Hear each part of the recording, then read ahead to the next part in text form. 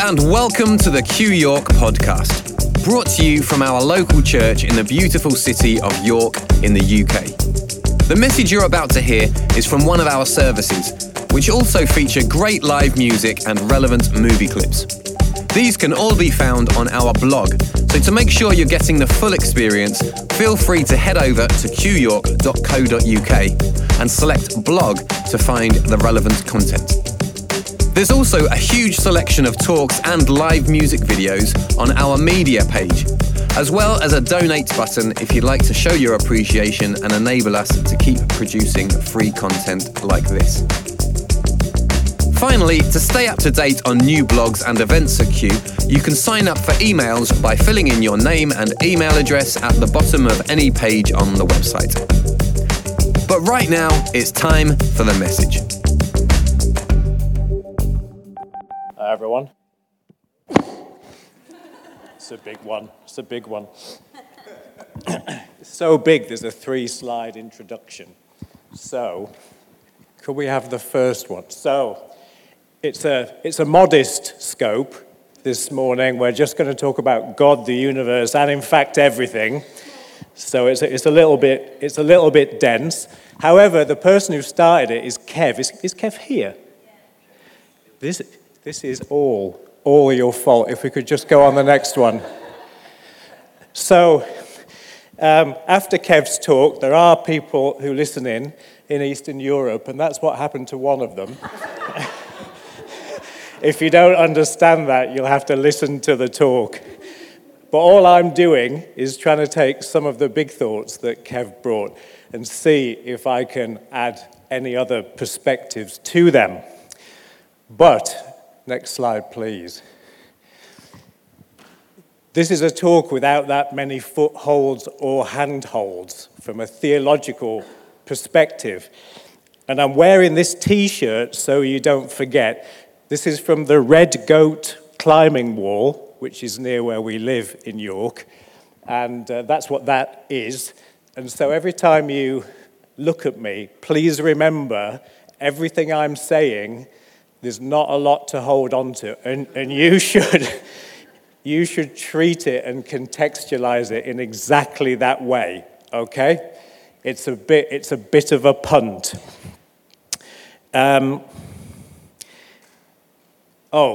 Just the last thing. As a result, for those of you who've heard me before, I have an opinion warning. This whole talk needs an opinion warning, okay? The whole thing is my take on a bunch of these topics. Other opinions are available. All right, let's have the first clip. I'm not sure if it was those worms, but I dreamt last night of being attacked by giant snakes.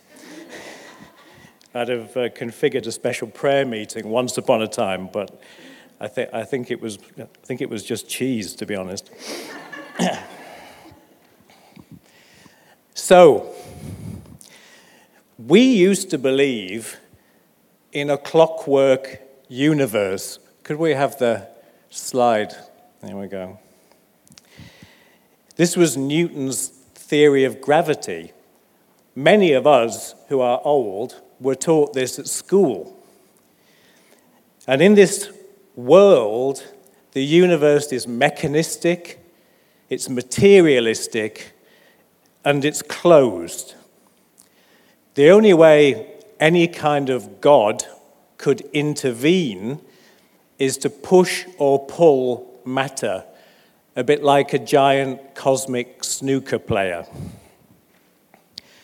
And unsurprisingly, many people claimed that the universe was all there was. There isn't really a lot of room for God in the clockwork universe. But then something happened, if we could have the next slide. Quantum physics happened, and the last time I was here, I made a joke saying, I'm going to try and explain quantum physics, and then we all had a bit of a laugh about it, and this morning I'm going to try and explain quantum physics.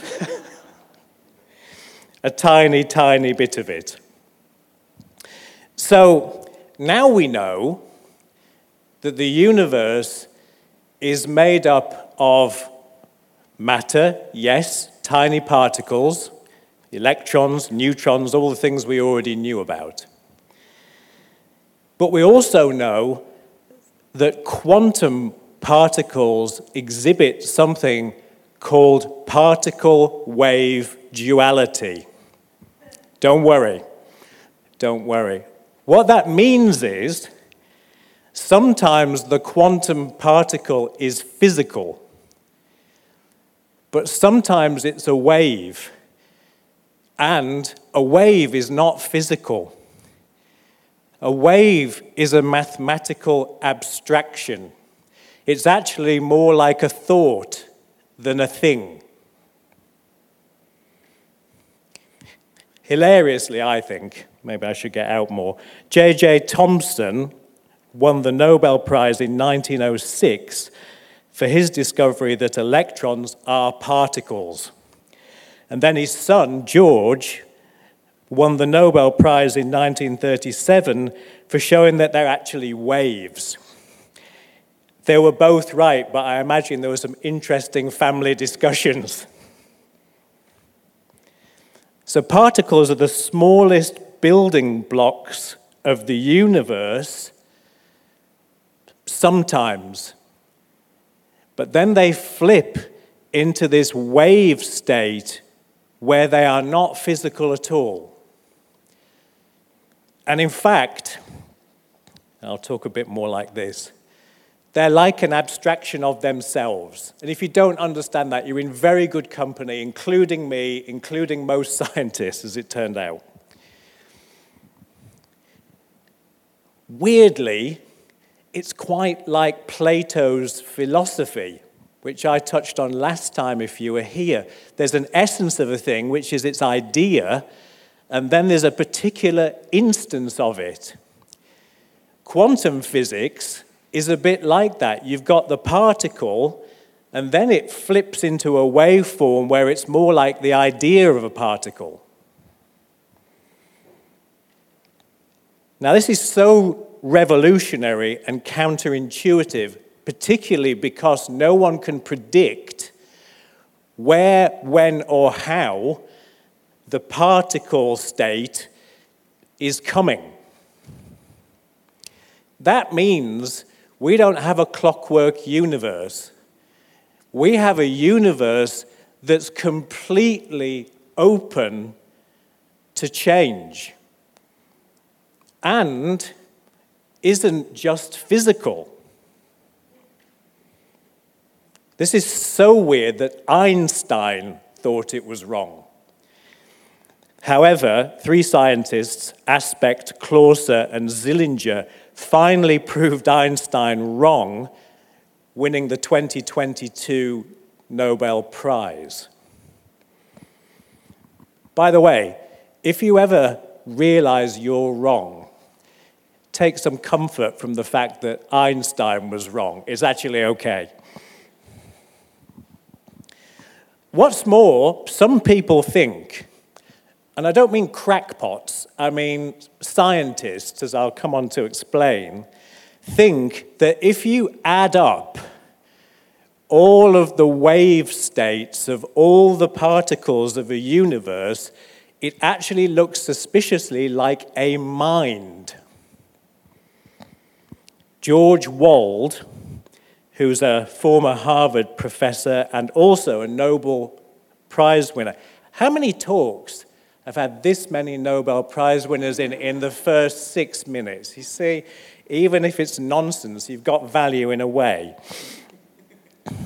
George Wald said this. He published an essay in 1984 called Life and Mind in the Universe, saying, "It's occurred to me lately, I must confess with some shock at first to my scientific sensibilities that mind has existed always as the matrix, the source and condition of physical reality. The stuff of which physical reality is composed is mind stuff." This isn't a New Age guru. This isn't a Christian theologian or philosopher. This is a Harvard professor of biology. And then, two Italian scientists investigated similarities between the neural networks of the brain and the cosmic network of the galaxies, and this is how they concluded. It's occurred to me lately. Oh no, I've already read that. See, I put my glasses on, and then I can't see anything.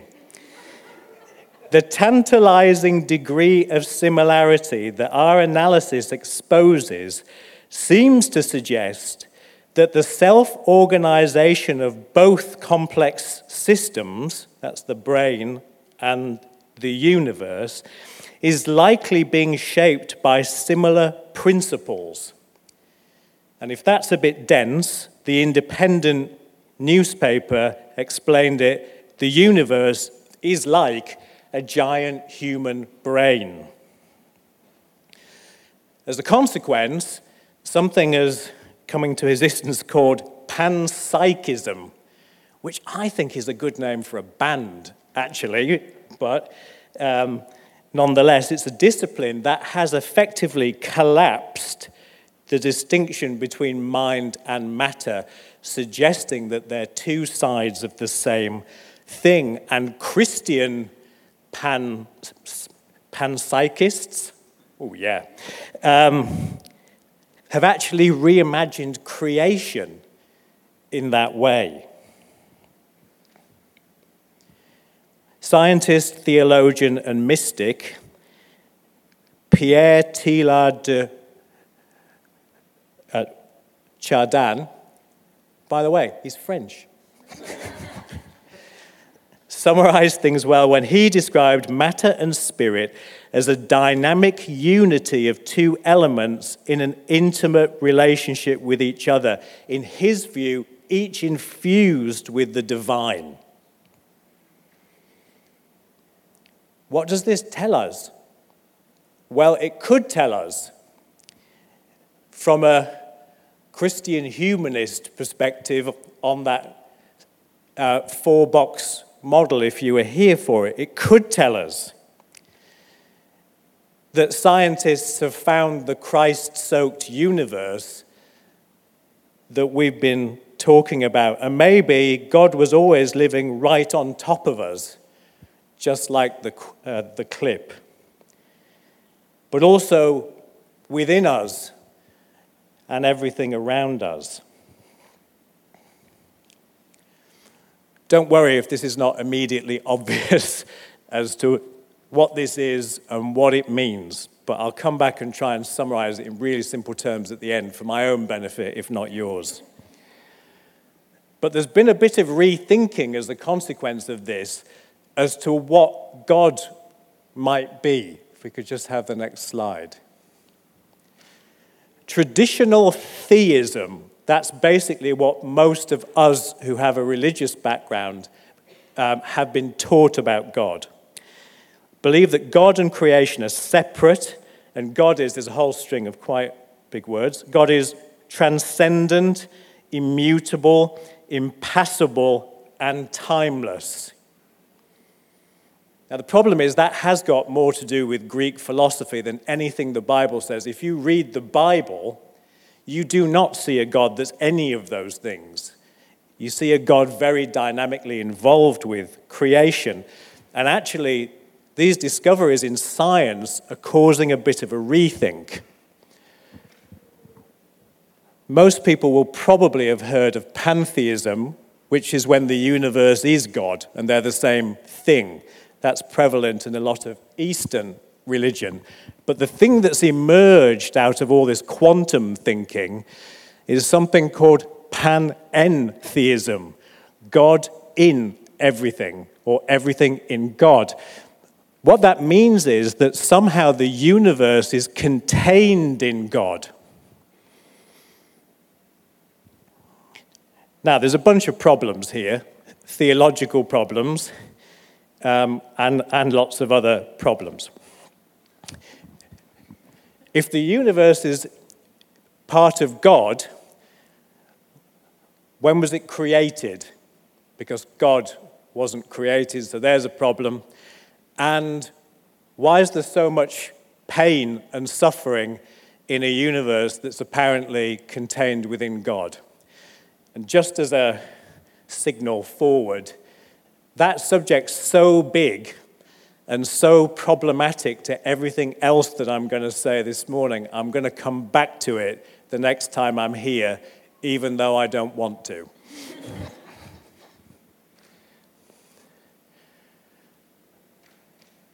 Something's emerged called relational theism that's a bit of a cross between the two ends, and it suggests that God somehow made a space for creation. So God's infinite, but he sometimes makes a space for something, and that is creation. What does any of this mean? I think it means, for our purposes and on the Kev trail, what I think it means is that thinking of the universe as a closed physical system is a mode of thinking that's not only not theologically useful, it's not scientifically valid anymore. And the universe is a far more open thing where it's quite possible. It's quite possible and very easy actually to imagine God either existing in the mind of the universe or connecting to the universe through the wave side, the thought side of matter. We should think about a universe then that's wide open to God, but also wide open maybe to us. By the way, if you've got through this section, the worst is over. I promise you. It gets a bit easier from here. But could we have the second clip, please? Just to explain this film slightly, he is an eye specialist, not the kind of eye specialist that my dad used to refer to, which was people who talk endlessly about themselves. But he's a proper eye specialist. And he met someone, I don't want to spoil the film, but he met someone who was the person he was talking to, and he photographs eyes. And he photographed her eyes, and he's just seen them on that billboard because he is trying to find her. Lucky 11s. So he's following this strange path of synchronicity, and eventually he finds her eyes. And we hear a bit more about it later in the next clip. Can we have the next slide, please? So, back to some of the ideas that Kev was talking about. Neville Goddard is the founder, really, of this whole idea of manifestation. The law of attraction or the law of assumption. That's what that is. And it's predicated on a few principles, which I'll summarize. Firstly, imagination creates reality, which sounds crazy, except it sounds a bit like quantum mechanics. And the law of assumption, which assumes that a desire has already been fulfilled and will lead to a manifestation in physical reality, which sounds crazy, except that Jesus said something almost exactly the same. Allegorical, non-literal interpretations of biblical texts, which sounds crazy, except that the whole ancient school of Alexandria, one of the two big theological schools of early Christianity, thought exactly the same. And finally, self-identification with God, which just sounds crazy, except that it's exactly the same as the Eastern Orthodox idea of deification. So, it all sounds a bit crazy, and yet it's all got some kind of precedent somewhere in Orthodox faith or in science. What about cosmic ordering? Well, cosmic ordering is almost the same, except there's no God or religion in it. So the central idea is that individuals make requests or orders of the universe for anything that they desire, and the universe responds by fulfilling their requests. It was founded by someone called There's some really hard words to pronounce. Moore, I'm saying it. I'm saying it a bit like a Yorkshire moor. But that's not important. What's important is it's endorsed by Noel Edmonds. Yeah, so that's made you think again, hasn't it? But then there's a version of this which is actually Christianized. It's the old name it and claim it movement. I was very influenced by that in my sort of late teens, early 20s. Kenneth Hagin is a good example of that. Some of you might have read Kenneth Hagin's books. Who says that faith is a force, it's a tangible force, a spiritual substance that believers can use to shape their world. It brings health, wealth, and other blessings. Words spoken in faith have creative and transformative power. Positive confession means that believers have authority to speak things into existence, and positive statements of faith, according to Hagin, lead to positive outcomes. So, irrespective of their religious context, these three things have a lot of factors in common. They revolve around imagining, speaking, believing, and receiving things. In all cases, God or the universe, and we've just seen that maybe we're not quite sure what the difference is as much as we did. God or the universe fulfills your request. So how do we explain this? Well, there's a bunch of options, and they're not mutually exclusive. And can we have the first slide? This is my favorite slide of the pack. Maybe it's all just a load of hokum. Maybe it's a deliberate deception, it's knowingly fake, and it's designed to make the founders of these ideas rich and famous. If you can't read this, this is apparently a Muppet scream. They've made a Muppet scream into a bag, and it says, "Smell its fear, absorb its power." Of course, it's a bag of air, but you can buy it if you want. It's a real thing in a shop. And I think in support of the fakeness of some of these ideas, Goddard died at 67 of an aneurysm.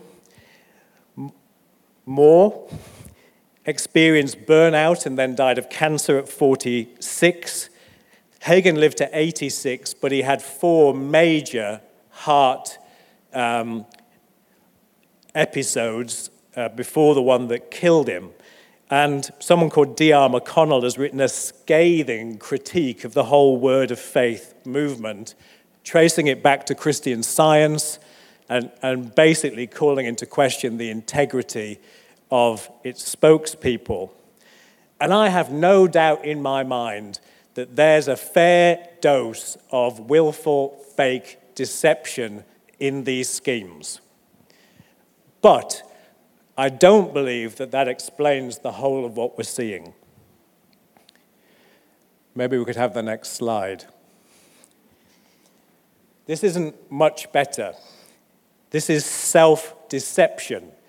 When I did the talk on faith without religion, the Elvis talk for anyone who was here, I sunk deep into postmodern theology. And one of the lasting things that came out of that for me is just how prone human beings are to self-deception. So do we see correlation where there's no causation? Do we see patterns of things where actually one doesn't cause the other and we fool ourselves? We're actually told in Goddard's system, it's called the law of selective attention. You only look at the things that are affirming what it is you're trying to achieve, which means you screen out all the contra data. And I don't know if any of you have seen it. I should have brought it. There's a thing where you're looking, there's people bouncing a ball between themselves, and you're supposed to count the number of bounces. And a person in a gorilla suit walks through them, and I kid you not, you do not see that person until it's pointed out to you because your attention is elsewhere. So is this just selective attention and wishful thinking? I think there's some of that in all of this as well, but I still don't believe that even these two things together explain the whole of what's going on. What about the positive spin on this? Maybe being a bit more positive, having some goals and focusing on them actually makes it much more likely that you achieve them. There's nothing spiritual in that, or nothing requiring divine intervention anyway, but unsurprising that if you set some objectives and then you focus on them, that perhaps more of them come true. You could call that positive programming, to pick up on one of Kev's themes. But there are other options. There are spiritual options. Could we have the next slide, please? Thank you. Maybe something is going on here that's supernatural, and it is enabled by something other than God. This is a massive controversial subject. I'm not entirely sure what I think about it, just to be very clear. But what I don't think is likely in these cases, that it's possible to argue that the devil gave me a Snickers. It doesn't seem like a plausible explanation for what's going on. So for now, I'm moving that whole thing to one side. Maybe we'll come back to that if I survive the suffering talk. But maybe, and I think there might be something in this, maybe there's spiritual principles and laws encoded in the universe itself. What if this collective mind of the universe contains logic? And given that this mind of the universe is just the flip side of matter, could it be that physical things happen as a result of thoughts? Given that we are part of that mind and matter, if we think things, do we influence the mind and matter around us in some way? Is this the basis of many of these ancient religions that seem to try and harness nature in some way? I mean, that's been going on for thousands and thousands of years. Personally, I think that is an open question that is distinctly plausible. And I'm going to take it to the next step in just a minute after the final clip. Don't watch that film with your kids, by the way.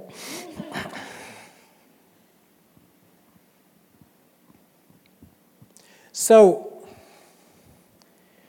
thanks for coming and giving us some incomprehensible science followed by a load of New Age nonsense. We look forward to your next visit. What if you were now to imagine all of this in a more overtly Christian context? Let me just read some scripture. You weren't expecting that, were you?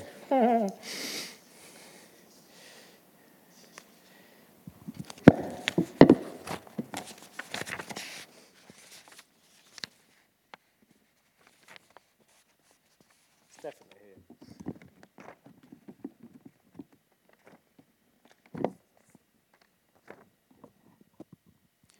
Just listen to these scriptures with a sort of open mind to what we've just been talking about. What I'm going to do is put my glasses on.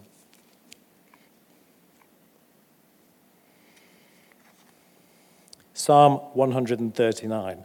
Where could I go to escape from your spirit or from your sight? If I were to climb up to the highest heavens, you would be there. And if I were to dig down to the world of the dead, you'd also be there. Proverbs 8:22-31. This boggles my mind. This is all about wisdom, and wisdom is personified in a female form for the purposes of this section. The Lord possessed me at the beginning of his work, the first of his acts of old. Ages ago, I was set up at the first, before the beginning of the earth. When there were no depths, I was brought forth.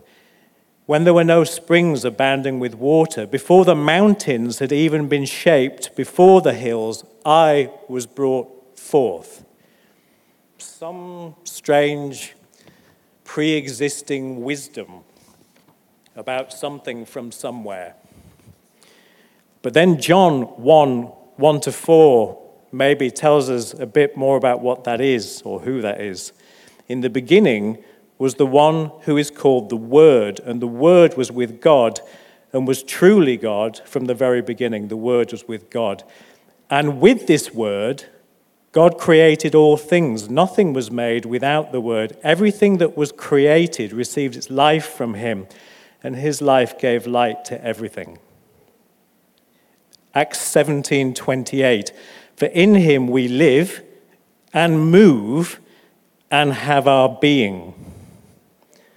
And finally, Colossians 1:16-17. For by him all things were created in heaven and on earth, visible and invisible, whether thrones or dominions or rulers or authorities. All things were created through him and for him. And he is before all things, and in him all things hold together.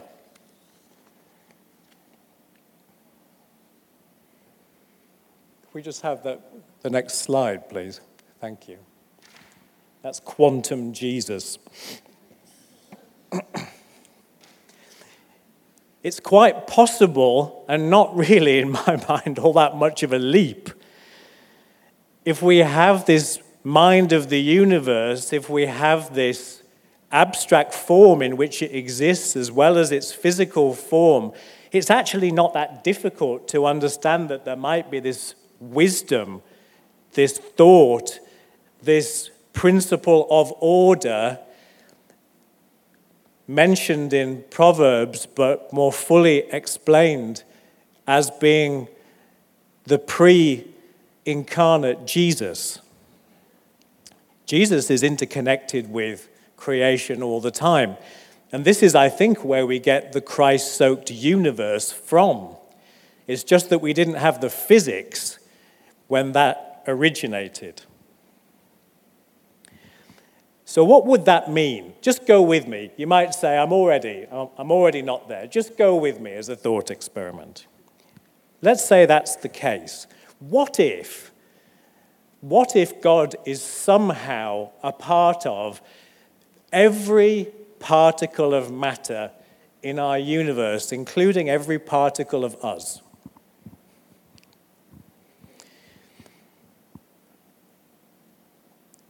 Could it be that when we make these requests,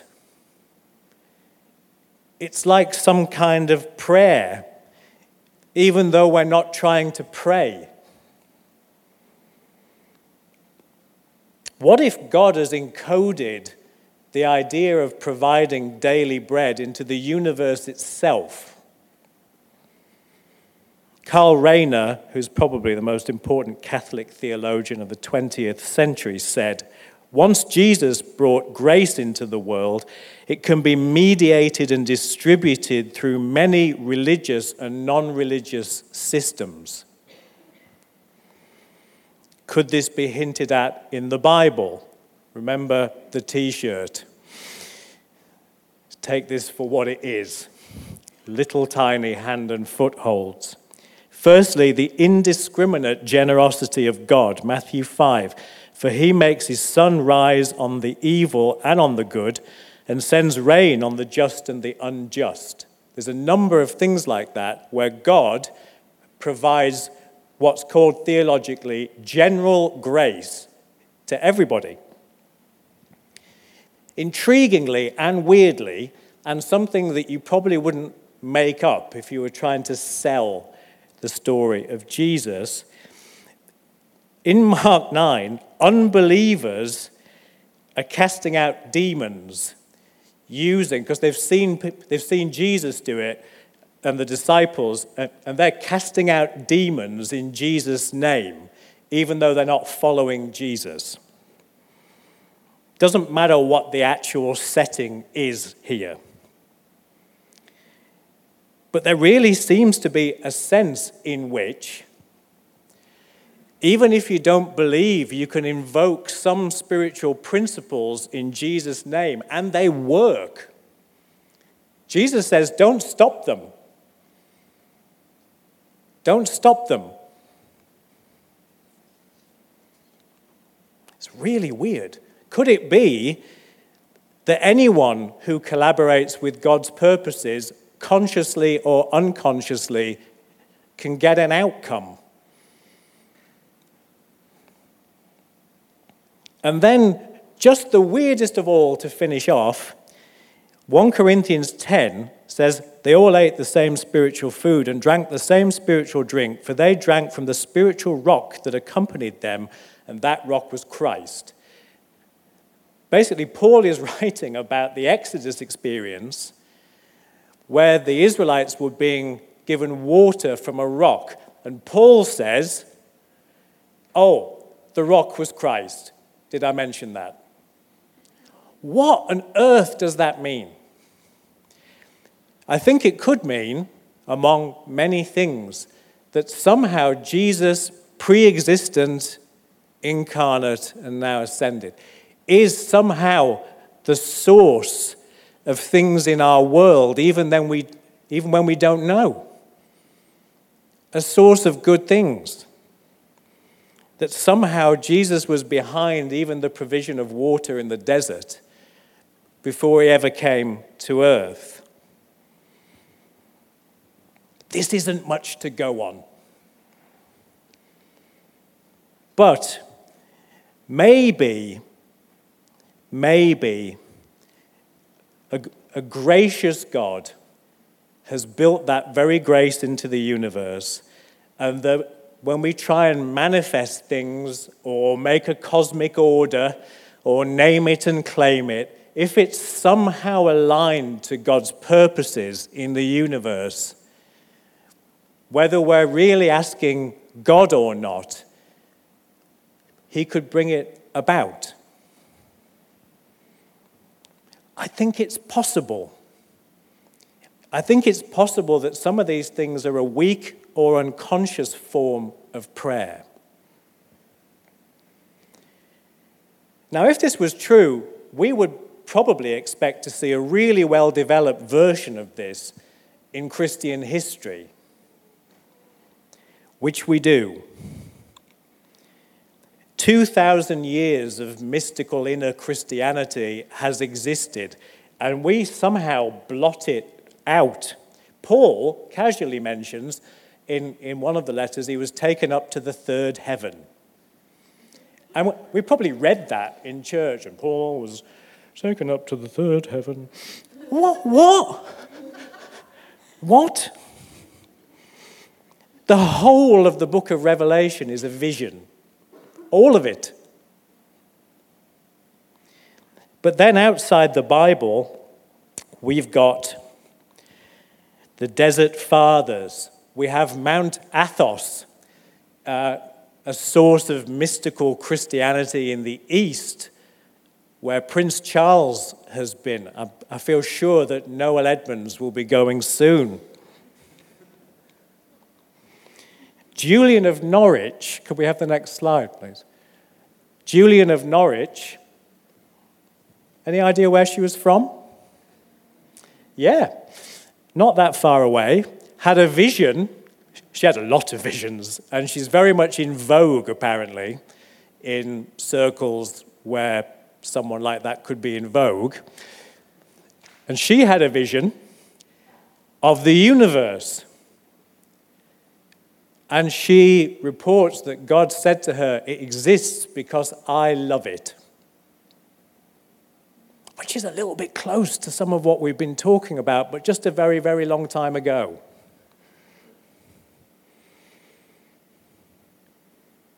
And maybe it's not a coincidence that all other religions also have a mystical branch. Islam has Sufism. Judaism has Kabbalah. There's Zen Buddhism and Hinduism that are intrinsically mystical. Are they all wrong? Or have we been praying in the clockwork universe? I've heard so much talk about like separation from God. That's the clockwork universe, where God's somehow out there and we're locked in this mechanism. What if God instead is actually part of every single particle that makes you? I'll come back to that in a minute. You can probably tell my head's blown off. But it has. Maybe there's an inner world of spiritual reality which we now have even started to find in science that explains why things happen in ways that are surprising and look like someone is behind them. In him we live and move and have our being. Could we just have the next slide, please? I had to finish with a ladder, really. This is Jacob's ladder. And Jacob has a dream in the Old Testament where he sees angels going up and down between heaven and earth all the time. And Jacob's ladder is a symbol of the closeness of heaven and earth. And it could just be that heaven and earth are so close that they come together in every particle of existence in a way that means separation from God is a crazy thought. That prayer isn't some weird appeal to something or someone out there. It's a recognition that every atom, atoms are out of fashion. Every quantum particle that makes us up is infused with the divine. I actually did an experiment just praying, and instead of praying in that conventional way, just allowing myself to imagine that every part of me and everything I could see around me was infused with God. And it was just effortless. I really enjoyed it because all this terrible angst that we've had to try and reach God might all have been completely in vain, completely in the wrong paradigm that we now find, not only because it was always there in the Bible, if we managed to read it, but now in science.